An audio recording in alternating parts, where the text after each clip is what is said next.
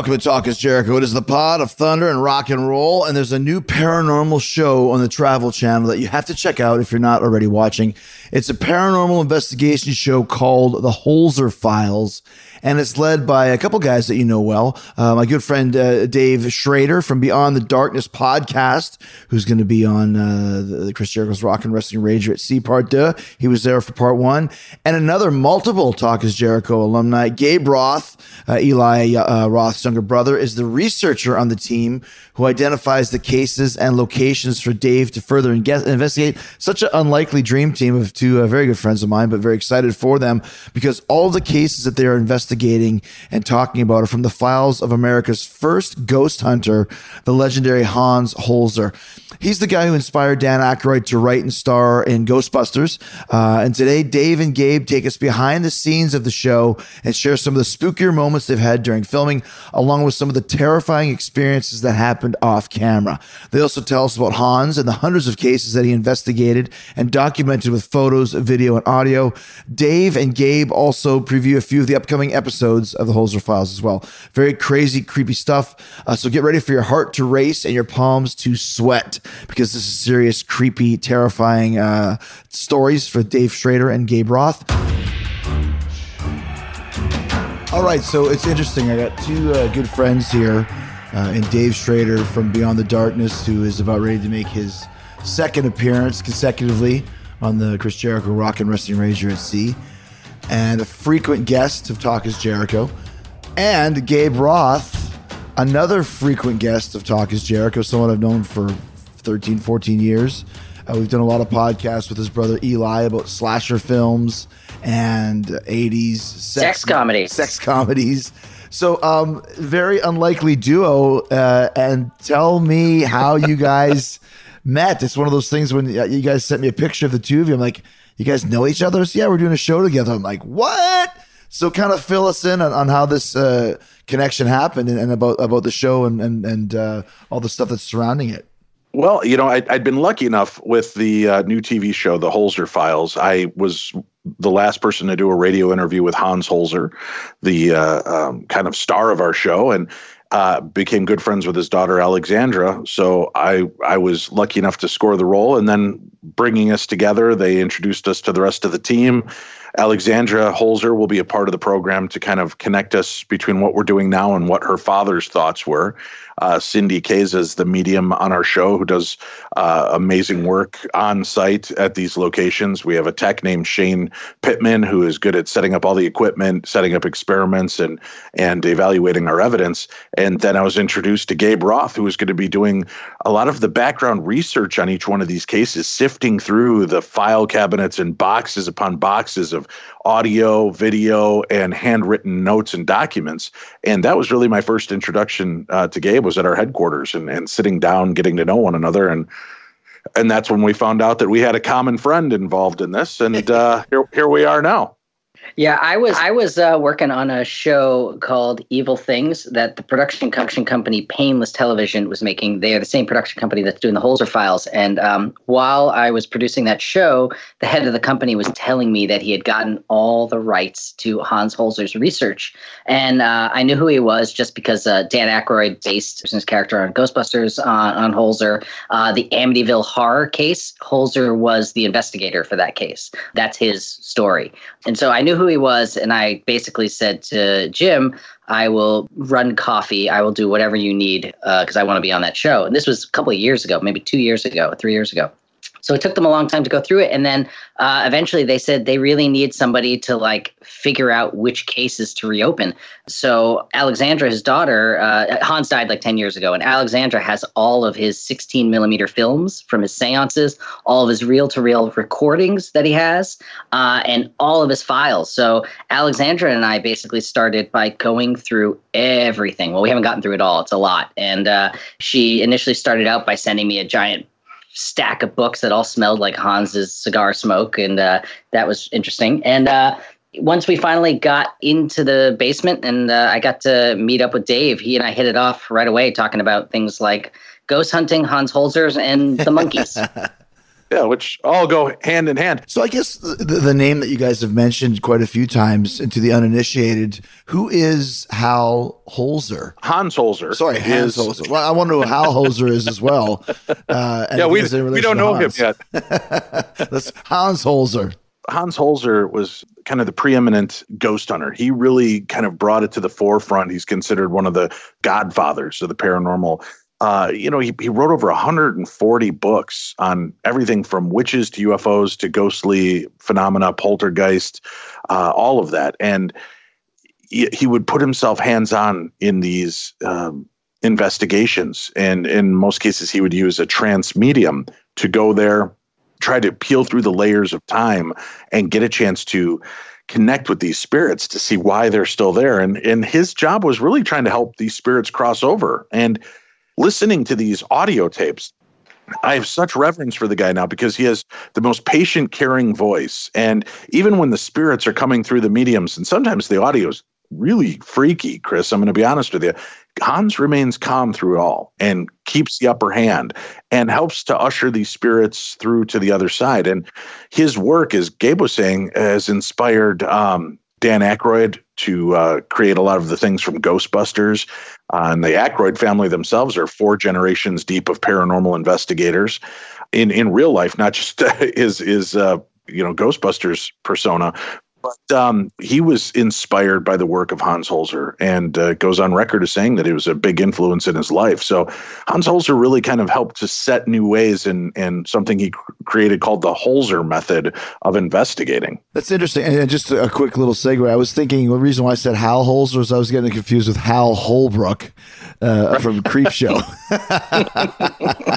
For the record, Hal Holbrook was not much of a ghost hunter. So, and I know, Dave, like you said, you've been making kind of a foray into television now from Beyond the Darkness. And so I guess when you're talking about the Holzer files, are you going out on site and finding out some of these files? Like, what are the files? Are they giving you clues? Are you then going out and finding people that know about these things? Or how are you constructing the episodes from each file? That's where Gabe comes in because he's our first line of defense. So Gabe, maybe you can explain what you do with the files, how you get them in our hands. Yeah, essentially the files are giant stacks of moldering, dusty folders sitting in Alexandra Holzer's basement. And then also the 16 millimeter films. So the first thing I watched is the films, and those are usually Hans with his trance medium. He's got a couple of trusty trance mediums that he used to go to, Ethel Myers and Sybil Leek. And he would just set up cameras and film all of the seances, and they're quite freaky if you watch them, especially if you're sitting alone in the basement for like 8 hours. So we started with the films and then the audio recordings, and then we started seeing, okay, because we're making a television show as well. So the cases had to be interesting visually or with some interesting audio. So we'd start there and then we'd go back to his files. He saved every single letter from anyone that was ever reaching out to him and wanting some help. So we could go through all of his correspondences with people, and it was a long process. It was pretty labor intensive, but it was a lot of fun. So then from there, we sort of started to see who we could reach out to. Like the first episode of the season was the house in Rye, New York, that had 3 or 4 generations of people living there that never knew each other, that all were reporting the same hauntings. And so Hans had been back a few times to investigate that same house. And so cases like that seem pretty obvious, where people who didn't know each other over many decades, or a century and a half in this case, we're all seeing the same thing. And we'd reach out to the families. And a lot of times the families were happy to talk to us because Hans had brought them some relief in their life. He had come to them at a time of great stress and was able to give them some kind of closure. So we would see if there was anything still happening after the fact at these houses. And sometimes there was. And so those are the cases that we thought, okay, Dave should take over and go visit this house and see what's going on. So Gabe tells you, Dave, here's some ideas, here's some leads.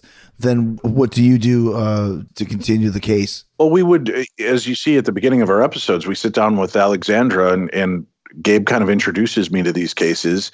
Then we'll kind of foray over to Alexandra so we can get some insights from her of what she remembers from her father's work on that case and any insight she may give us. It's very much like a detective book. I mean, we're working through these angles, and then when we go out in the field, Gabe is busy in the background setting up interviews with experiencers, past homeowners, people that we might want to speak to, historians, and then I go out there and start connecting with them on the ground while he's back at headquarters going through the next box of files.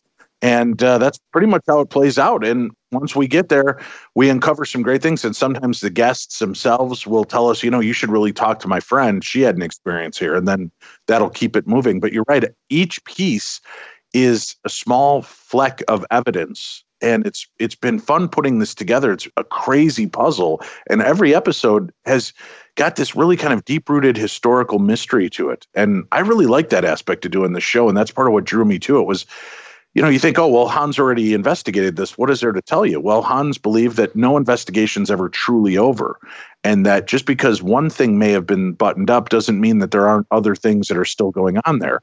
And that's what Gabe's been great at finding for us with these cases is stories where Hans left them, but knew that there was still something more to tell. And when he reaches out to the place and they still have activity, that was kind of our golden ticket in. And we got access to places that people have not been in since Hans Holzer was there 40 or 50 years ago. So Hans was kind of doing his thing back like in the 50s or 40s or 60s or? Yeah, it was kind of the 60s, 70s, 80s that he was really, at his peak. He kept investigating all through his entire life, but passed away in the early 2000s. I think it was 2007, 2008. He was still out there and researching and investigating these claims, but he had slowed down considerably from the thousands of cases he had done earlier. But some of these places just, once Hans had been there, people, and he'd written about him in his books, people have come knocking on their door and they wouldn't allow anybody else in until we came along with the Hans Holzer name. And then they were willing to let us come back in and re-examine. The 70s were such a cool time in the 60s because you had we were talking the other day on one of our shows about how there was superstar rock star photographers. Like you knew the Bob Gruens and the Niels Lozauers and the Mark Weisses. Same thing with Ghost Hunters because you have this whole legend, this whole collection of movies based around the Warrens, Ed and Leslie Warren. And then now we're talking about Hans Holzer. There's nobody, I guess Dave Schrader's the new age version of a rock star ghost hunter in this day and age. Well, I appreciate that, but I think I'm lacking the headbanging hair to go with the rock star image. I'm more like the kindly uncle of the rock star whose side job is ghost hunt. So I know for Christmas I'm going to get you some elbow patches, and then you'll be halfway there. And a pipe. And a pipe. I was just going to say the same. Yeah. But let's go through some of the episodes here because they've got, and then some of them have already started to air and there's some that are coming up. But you're talking about the house in Rye, New York. The episode's called Phantoms of Fire. Gabe, why did you point the guys and girls in this direction? And what did you see, Dave, when you went there? This was the first one that jumped out at me before I even started on the show. I was handed a book of some of Hans's cases by Painless, and this one immediately I knew we had to do. So it started in the 60s. There was a portrait painter. Her name was Molly Guillaume. She was famous all over the world.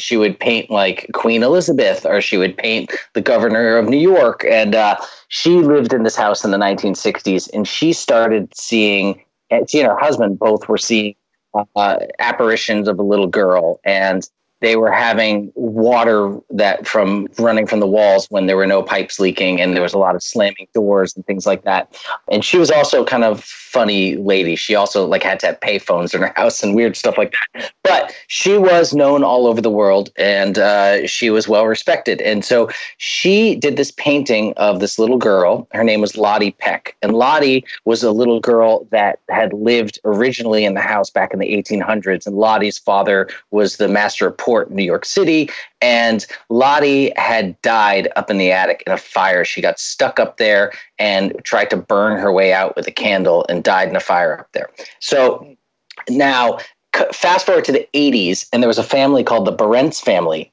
No connection to Molly Guillaume, no connection to the Peck family, 100-something years earlier. And the Barentz family started seeing apparition and having similar phenomenon that Molly Guillaume did. And eventually in the attic, Barbara Berendt, the mother, found the painting that Molly Guillaume had done of Lottie Peck, the little girl apparition. She hung it up and everything stopped. There was no more activity in the house.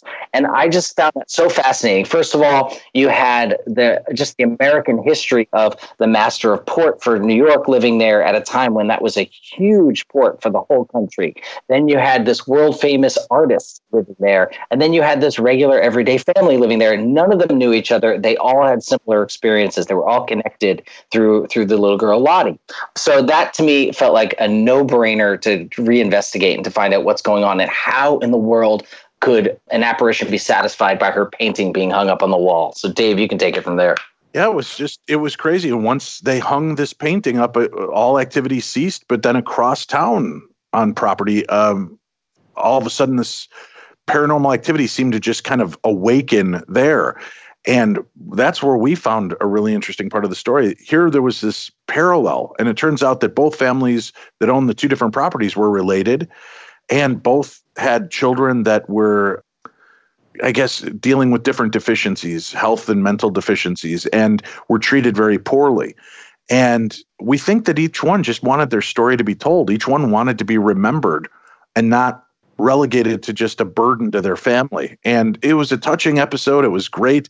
And there were some scary as hell moments. Our tech, Shane, something reached through a wall, grabbed him by the neck while he was sitting in this closet area where they used to allegedly keep the boy, and sent him out of his skin. And we were hearing cries and footsteps and things moving around us. It was insanely active, but I feel that we really kind of confronted what was there. And I hope we brought some peace to the spirits, letting them know they wouldn't be forgotten. And that's kind of been our nice wheelhouse, is that we're able to dig a little deeper than some of the other shows and some other parts of history have gone, and find something relatable to what exactly is taking place in these houses. And our second episode that just aired a little bit ago, which was, again, another really kind of profound episode, and allowed us to go in and investigate a very historic site in New York City called the Morris Jumel Mansion. And Chris, I know you like history. This place has it all. George Washington used it as a stronghold during the war. Aaron Burr lived there. It was married to her at a point. Hamilton had been there. Every dignitary had gone through the doors of that place at one time or another. And when Hans Holzer and Ethel visited, I think in like 1968, they helped to cross Mr. Jumel over, but Miss Jumel refused to leave. But she's always been there. And that is one of the most famous ghost stories that's been most publicized, because it was seen by a large group of people in, I think it was 68, 69 when this took place. It's a museum, a historic museum, and a group of kids were there for a field trip with their teachers and some other adults. And they're out there making noise in the yard and talking and laughing and giggling. And the woman comes out from the top door and shushes everybody, tells them to be quiet. And then she returns to the house. And everybody's like, oh, geez, okay, the teachers calm him down. The docent shows up to let him in, and the teachers apologize for bothering the employee inside. And she said, there is no employee. She goes, well, you had somebody in period dress who came out and hushed us. And she said, no, that we don't have anybody here. And when they walked in, there's a huge portrait of Mrs. Jumel, and everybody's jaw hit the floor, because that was the woman they saw come out on the veranda and hush them. And that was witnessed by so many different people of every different age, race, and kind of place in life. And it hit major newspapers. That's why they brought in Hans Holzer to kind of examine this. And the story behind that was really great, because we found out so much about the rich texture of the neighborhoods and the kind of activity that was taking place there was quite overwhelming at times. We were hearing screams, footsteps, lights were flickering on and off in communication with us. It was really an amazing investigation in history to get a chance to be steeped in. Knowing all the people that have been through there, we're now part of that history. And I take that very much to heart. It's interesting, too, when you mentioned that Aykroyd got a lot of ideas from the Holzer files. I mean, shushing in the hallway in the library, that's totally right, directly from the beginning of the first Ghostbusters, if you remember that. One of the things that I've found from doing a little bit of a reading into your show is that people are really feeling that a lot of Ghost Hunter shows, there's some smoke and mirrors, but yours actually has a lot of real things happening on camera. and actual experiences that seem very legit in comparison to other quote unquote ghost hunting shows. How long would you have to go into some of these places to film, Dave? And how long before things started to happen, shall we say? Well, we film at a location for about 5 days, doing interviews, doing everything. And in some cases, like the Morris Jumel Mansion, Chris, just in the preliminary walkthrough, we had crazy activity. That's when we heard the screams and footsteps above us. When I was doing an interview with one of the experiencers, a woman shrieked from upstairs and stopped us all dead in our tracks. We saw shadow people moving around. So while we were just there filming, B-roll stuff and interviews, we were getting activity. So it wanted to be known.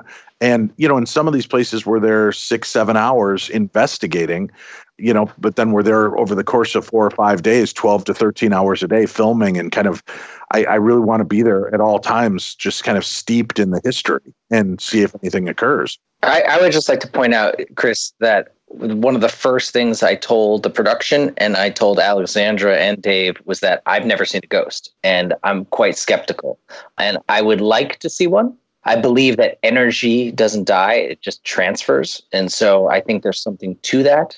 And so whenever Dave goes somewhere, the first thing I ask him is, well, is it possible that it was just the electricity is out? Is it possible that somebody on the crew was just messing with you guys and flicker? Like last night's episode, there's a whole sequence where the lights are flickering and he's talking these lights that are dimming. And Dave and I had a whole long conversation about like, how would it have worked if someone on the crew was just messing with them? Because I just would have to be there. I'm skeptical. I always think that it's like a Occam's razor, right? Like the most logical explanation, the easiest way is probably the way it is. But Dave is pretty darn convincing when we talk it all through. And so it's been a lot of fun for me as like a real skeptic to see that what's actually happening on screen is the real deal. And at this point, I do believe it. I believe that everybody that's there, including the crew, is seeing something unusual and they're seeing some kind of phenomenon. I'm hopefully next season I can get out and get in the field and see it for myself because I'd like to poke around as well. Well, it's interesting too because once again, we have such a great relationship based around the horror movies, and obviously as friends too. But that's what connected your brother Eli and myself, and then you as well.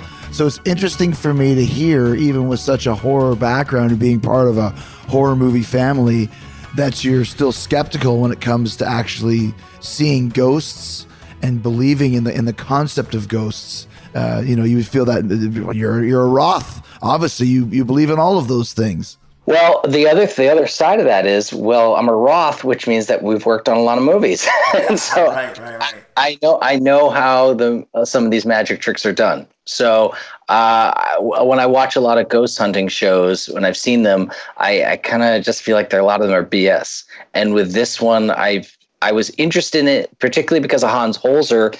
Hans is the kind of guy that would fly somewhere or drive a long way to get someplace, walk into a house and be like, not haunted, and just leave. So there's a lot of cases. I saw a lot of files where it was a very quick file. He just disregarded the case outright. So it wasn't like he was trying to make something happen someplace. The place was either haunted or it wasn't. So from the baseline, I knew that we were going into these cases with somebody that also seemed to be kind of skeptical, right from jump back 50, 60 years ago. So that helps quite a bit as well. And it also helps that we're part of a production team that has high standards and morals. They don't want to present junk. They want everybody that's watching this to feel confident that it's exactly as it's coming off. And that was important for me. I've been offered TV shows for the last decade. I wasn't interested in being a paranormal investigator for fear that there was going to be shenanigans behind the scenes. But being part of the Holzer Files, it was too big a treat to get a chance to walk away from. And I went in and told them, I said, I don't want any crap. I don't want any false evidence. And they've, to their credit, they're like, no, that'd make us all look stupid. We get what we get. If we get nothing, we present nothing. And they actually allow us to capture our own evidence. And then it's in my hands or in Shane's hands the whole time. So when we're reviewing it and we're finding that evidence, it's not like it's been doctored or given to anybody. We've had control of it from the minute we filmed it and recorded it until the minute we do the reveal. So I'm confident that what we're seeing and experiencing and having take place is real, because we never give control away of our evidence until we've actually already talked about it on screen. Our production company, to their credit, they've got to give a lot of control up, because they let us review this and then we're presenting it to them as much as we're presenting it to each other with what we've uncovered. And there have been great comments from cast and crew who have worked on other paranormal shows. And I've had cast and crew come up to me and go, that was the scariest thing I've ever had happen. And I've been doing this for 14 years, Dave. That is terrifying, what we just heard or what we just saw, or how the hell could that be real? And they're like, it's great to watch when things start going south and a lot of paranormal activity starts going. I'll look over at the camera guys and their eyes are as big as saucers. And you can see that every fiber of their being is telling them to drop that camera and get the hell out of there. But they know this is their job and their livelihood. But they've, our crew have been impacted and affected by it. The upcoming episode at Whaley House, I thought, what could we possibly uncover? This place has been featured in books, magazines, TV shows. Every TV show has been to the Whaley House. What could we finally add to this story? And man, to the credit of everybody on this production company and Gabe's research and Alexandra's insights, we were able to uncover parts of the story, and they gave us unprecedented access to original letters. We find out that the family that lived there, the Whaleys, were also haunted. So it wasn't just that we're dealing with the ghosts of the Whaley family here. They had something that was terrifying them when they lived there over 100+ years ago. And in that episode, I have something happen to me, Chris, that in 13 years of investigating has never once occurred.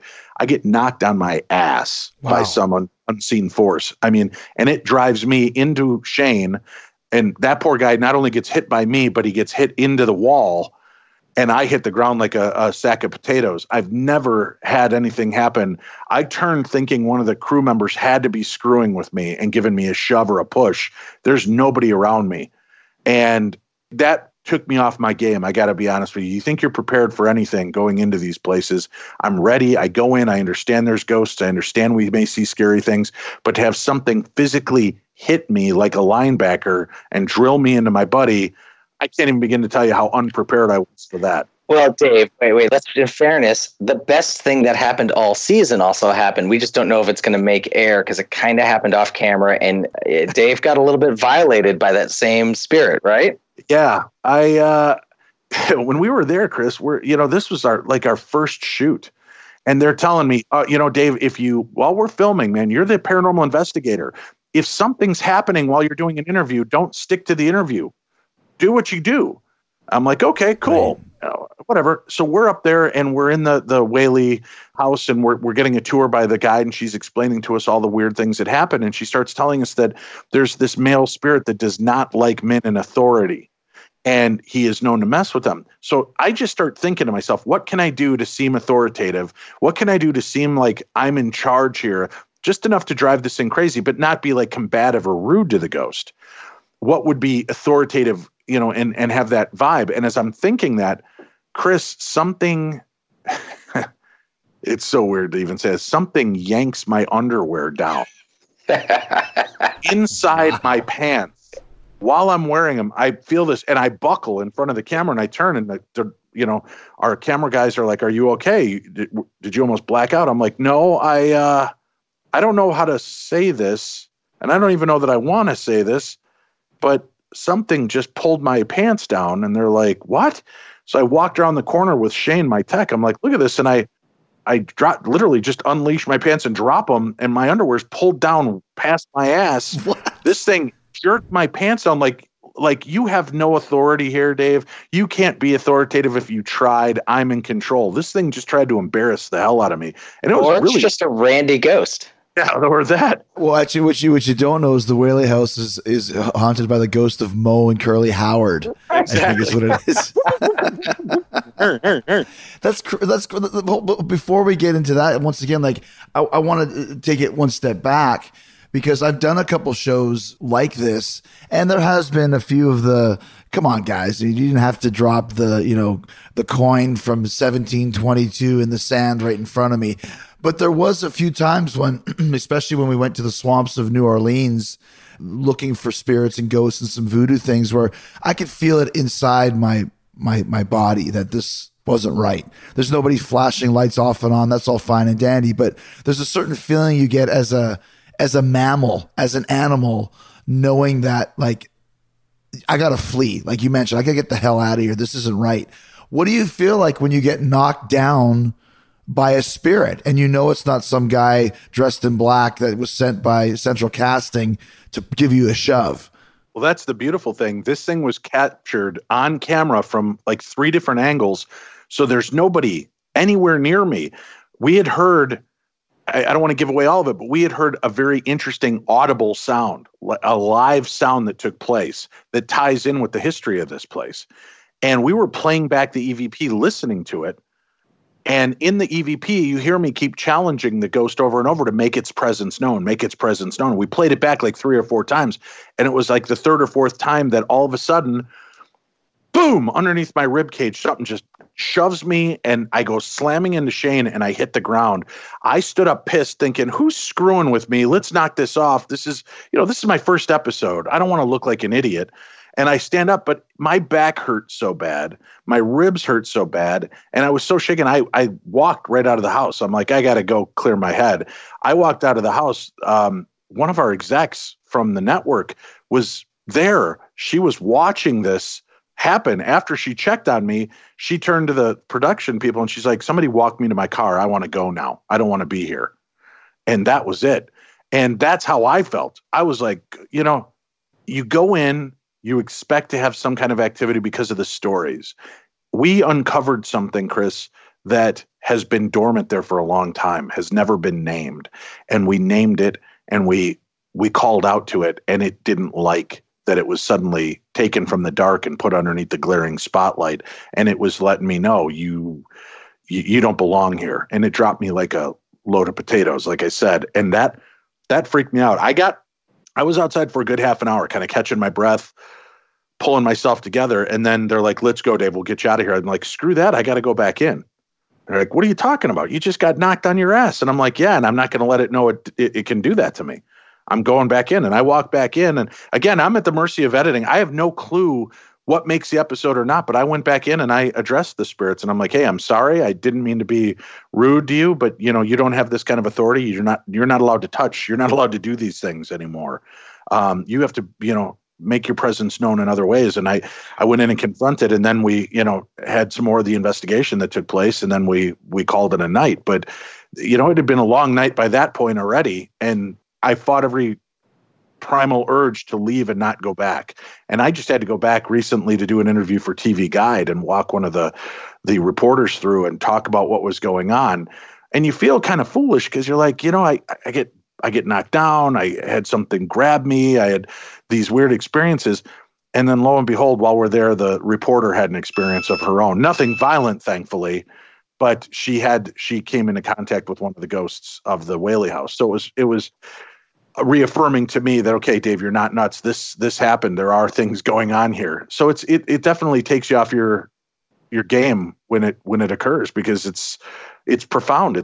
It's really kind of, I don't know that you're ever prepared to have something physically attack you. Yeah. Well, and then how did you feel when they tried to pull your pants down? Well, after that happened, like I said, it was this embarrassment and shock and awe. I'm in there trying to do an interview. It lets you know too that you don't have to verbalize what you're thinking to the spirit realm. All I was doing was thinking, what can I do to come off authoritative and seem like I'm in control here? And this thing just whisked down my pants and let me know, hey, you have no control here. You have none, pal. And it was embarrassing. It was, in hindsight, you can sit back and laugh about it. But at the time, it's really weird, Chris. I don't know how else to explain it, but it's this violation. You're like, something had control that I couldn't do anything about. And that's really alarming. Yeah, you have no control. You're very helpless, right? That's kind of the overlying thing when all of these things start going down. That's why I hope Gabe gets to go out on the road with us, at least for an episode or two, because I want him to feel this, so that, the skeptic in him can, what do they say? A skeptic is just a believer who has not yet had his own experience. Well, that's what I want. That's what I want. Look, there's a lot of things that happen. Like, for example, in doing all this research, I'm in Hans's head a little bit. Like, he doesn't believe in poltergeists. Like, he thinks poltergeists are just simply the noisy physical part of a haunting, and that the ghosts are just people that haven't been able to pass over to the other side. He believes that we were born, there's two parts of us, they're both physical, and then you just pass over to that other side, and that there are no such thing as demons, and demons just a Greek word for ghosts. And so when I hear about these attacks, they're kind of interesting because some of it is a little bit counter to what Holzer used to talk about, and you see on all of his tapes and all of his films, he's so relaxed. He's never worried about being physically harmed at all. But you see it. You see things moving around. You see things breaking. And like with Dave, he got shoved. So, I'm wondering if there's a way to sort of continue Hans's work and to help it develop. He famously said, no technology. All you needed was a trance medium. And he didn't believe in any of that. And now, since he's passed over, Alexandra's daughter has said that her father communicates with her in various ways, sometimes moving books around, things like that, but has communicated with her through this technology that he used to say was garbage before. So it's possible that some of Hans's methods have room to be improved. Well, and you have to be aware that, at his time, there were no pieces of equipment that were designed specifically to try to do this. We now have the advent of engineers and inventors that are taking the theories behind different aspects of the paranormal. Where is the visual perspective of where these spirits realm? What is the audio lines? How can we build equipment that's sensitive enough to pick up the audio, to pick up the visual? And now we're in a totally different realm that I think, had Hans Holzer had this available to him, although he might have been skeptical at first, I think that the equipment would have won him over, because it would have been a way to tie him to the mediums, because then not only would he know that the medium is having this experience, but he himself could be recording it and seeing it live as it occurs. Let me ask you a question. Dave, you mentioned that you had one of the last interviews with Hans before he passed away. What kind of a guy was he? He was a no-nonsense guy, and he was a staunch believer in everything that he did. This wasn't just a way to cash in or make money. And he could have, one of the episodes we do is called the Ocean-Born Mary House. And in this, Chris, there are so many layers to this story that is unbelievable. I mean, it's an amazing legend. Everything you could ever want. There was pirates and babies and buried treasure and all of these things, and then ghost stories. And Hans Holzer was brought in to investigate, and everything that you could possibly want was there, including his medium connecting with spirits, but something wasn't lining up properly. He never gave it the official stamp of approval for being haunted. He said, there's something here, but I can't discern if what the story you're telling me is true or not. So he never gave it an official thumbs up. And we go back in 50 years later and we find out why. This guy was on something. He knew that there was problems. And we finally uncover the truth of the things he was not aware of at that time. He didn't have Google. He didn't have newspapers.com. He didn't have a way to get the kind of research that we did or the contacts that we did. And he was right. And when we uncover this story piece by piece, this thing is a moving jigsaw puzzle. And we finally put those pieces together and form a complete picture. And I really do feel that this case is one of the only cases this season you can finally put a stamp on and say, this case is closed. And that was important to me. If I can jump in, just if the question also is about who Hans was as a person, Hans had a lot of interesting beliefs. He was a Wiccan high priest. So Alexandra can talk about, when witches used to come. And actually, when Alexandra and I were in her basement, we uncovered some photos of Hans nude in the forest with a bunch of witches, which will never see the light of day. That's just for me and Alexandra, burned into our eyes for now forever. Poor Alexandra, having to see her dad that way. And but he was an interesting guy. He wasn't afraid of ghosts at all. He felt like they were people that had died tragically, and they were reliving their final moments over and over like a record needle stuck on a scratch, and that they weren't aware that they were dead. And he felt like it was his job to help them finish off and to realize that it was okay for them to move over to the other side of life. But he had a lot of things, like he was a warlock, and he didn't believe in religion, though. He really felt like religion was made up by humans to help us, give us order to our life, and that it was you didn't need it. All you needed was the spirituality. So he was kind of an interesting guy.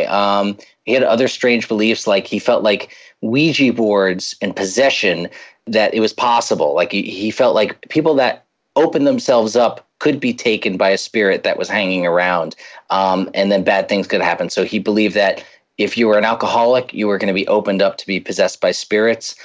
If you used the planchette on or Ouija board, you were opening up yourself to be taken over by spirits. But mostly felt like ghosts were not a problem. You didn't need to be afraid of them. They just were people that needed help finishing the act of dying, but in his way of putting it, going over to the other side. And then he has all sorts of beliefs about reincarnation and things like that we can talk about a whole other podcast. Very interesting stuff. You know, like I said, I found from doing this, when you're talking about some of the different people that have, ghost hunting shows, and it's one of those things, whether there's some Hollywood trickery or not, where there's smoke, there's fire. And these people are much more attuned to, like you mentioned, to the spirits in the afterlife. And I feel that some people are very much conduits. So it would seem for sure Hans was one of those guys, specifically since he has so many files of all of this activity. He must have had some kind of an affiliation with the afterlife for sure. Well, yeah. He's made his presence known. Like Gabe brought up, he's made his presence known to his family and has come through technology and has been there. So yeah, he definitely, there's an affinity to the afterlife, and I think that was. I'm sure that's where he enjoys being now, is being one with what he's investigated for the better part of his life. Yeah, he was also married into a family that was in the lineage of Catherine the Great, and they used to have like seances and things like that. So it was almost like he was drawn to somebody that had the same sensibility or the same sensitivities. So the whole Holzer family has this history for generations of seances and connection with some other realm that most of us don't have any connection to. I, in particular, which is one of the reasons I wanted to do this show, is I wanted some evidence. I wanted some proof. Tell us, as we start to wind down here, tell us about some of the other files that you unearthed and some of the interesting things that happened on both your ends, both for Gabe and for Dave.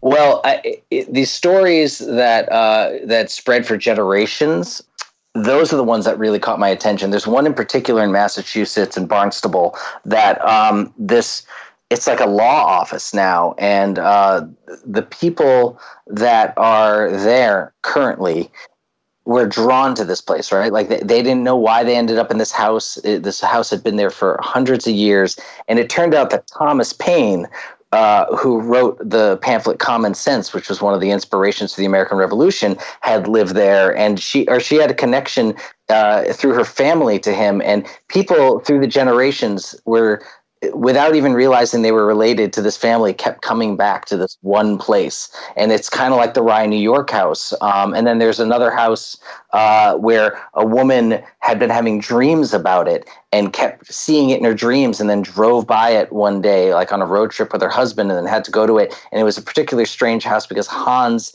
had always heard that it was haunted, but could never get there. Things kept stopping him from getting there, whether road closures or storms. Every time he tried to investigate, and we had a chance to investigate something that Hans never was able to get to. So it was like those types of stories that really caught my attention, that I felt like, okay, there was more to this, and things that had generational effect, or things that Hans couldn't quite crack for one reason or another. Dave?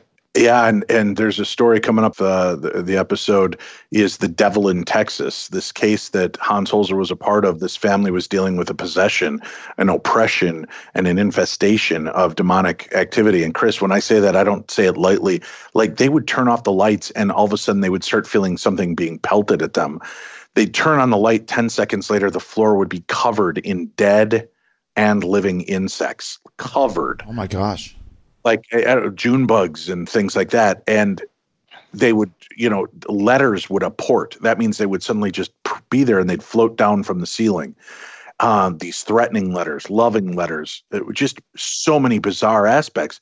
And Hans Holzer tried to help this family out. And we have those letters, by the way. Yeah, we do have those letters, and they're unbelievably creepy.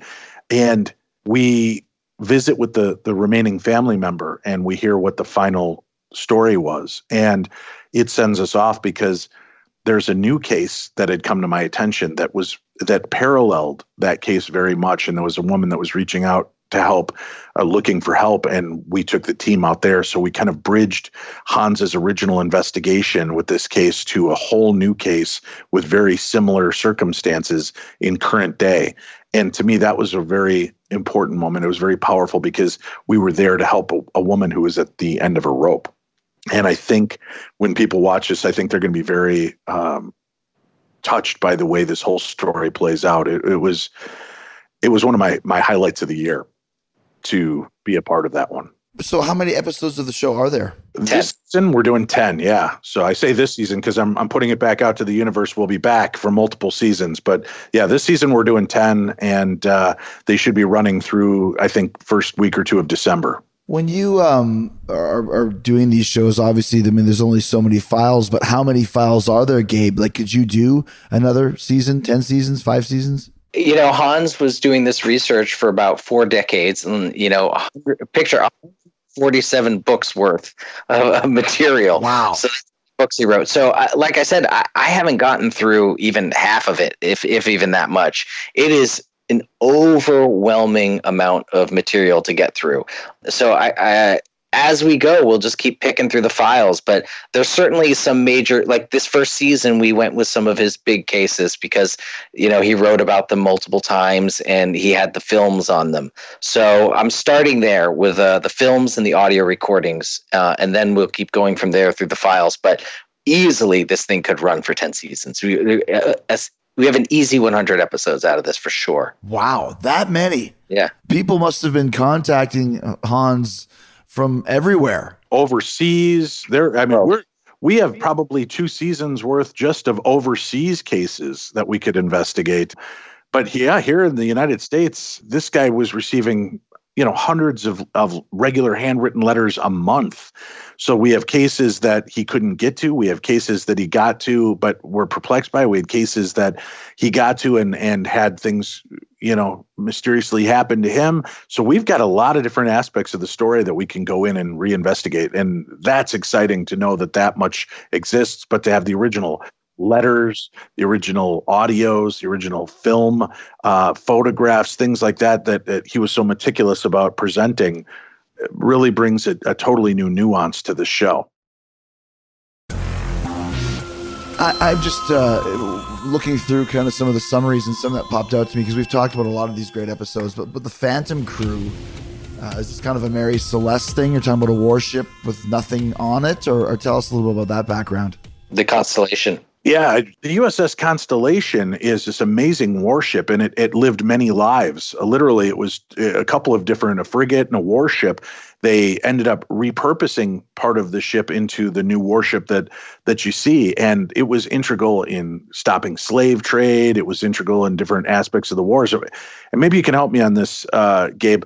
I believe they even used this ship at one point during, was it World War I or World War II? They used it, I think, during World War II. I can't remember now, but but what I particularly found interesting about this one was, so one of the most famous ghost hunters was this guy, Harry Price. And a lot of his stuff has now been proven fake because you can chalk it up to double exposure photography and things like that. And the image on that you capture at the Constellation of the Ghost it's not as easy to chalk up to trick photography. And that's particular what caught my eye about it. And, I shoot a lot. And so I understand how to make something look like a ghost with a camera. But this image in particular, really, I didn't know what to make of it. And so that's why this one in particular, in addition to the interesting history of it, it had a photograph that couldn't be written off quite so easily.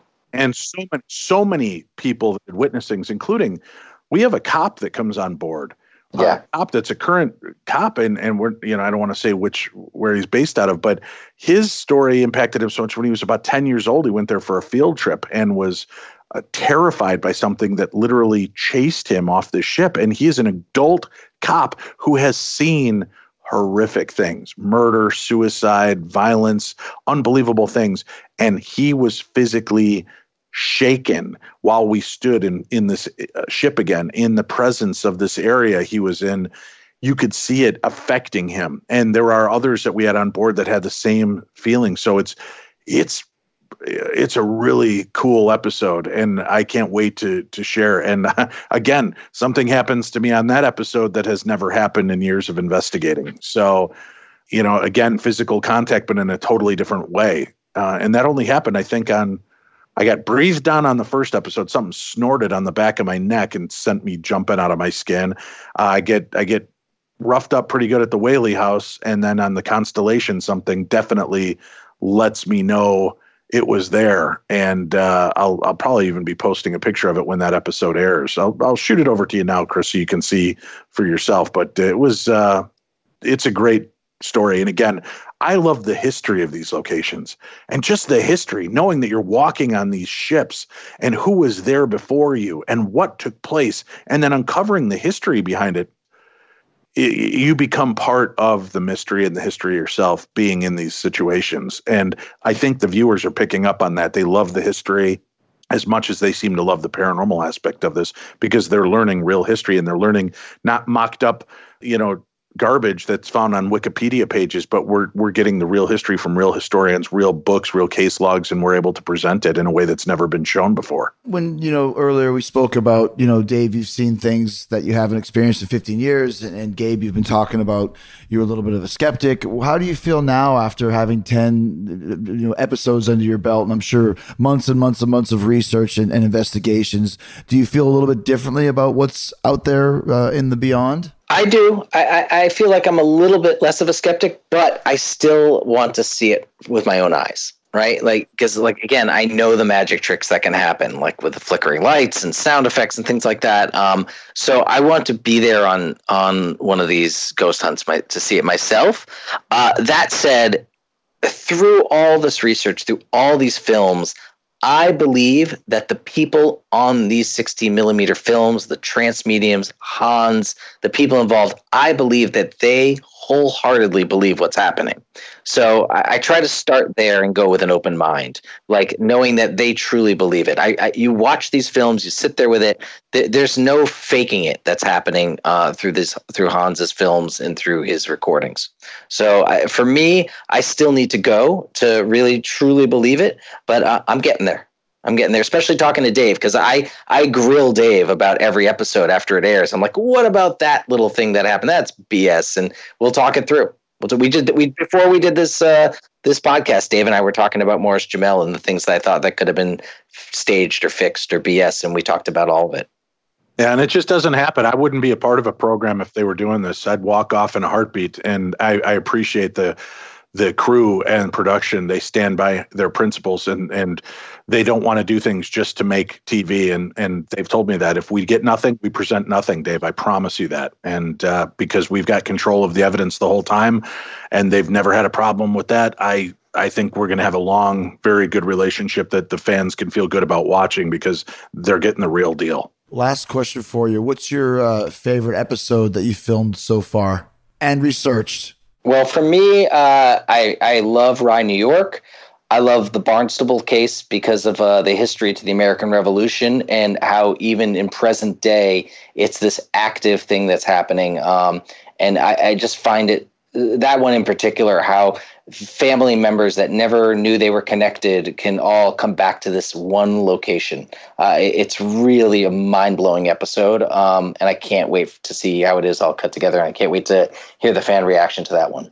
That's the one, Phantoms of Fire for Rye, New York. Is that what you're talking about? That was one of them. That was the first episode. But then the Barnstable, Massachusetts, where it's the one that all leads back to Thomas Paine and back to the American Revolution. And it runs the family connections run straight through to today.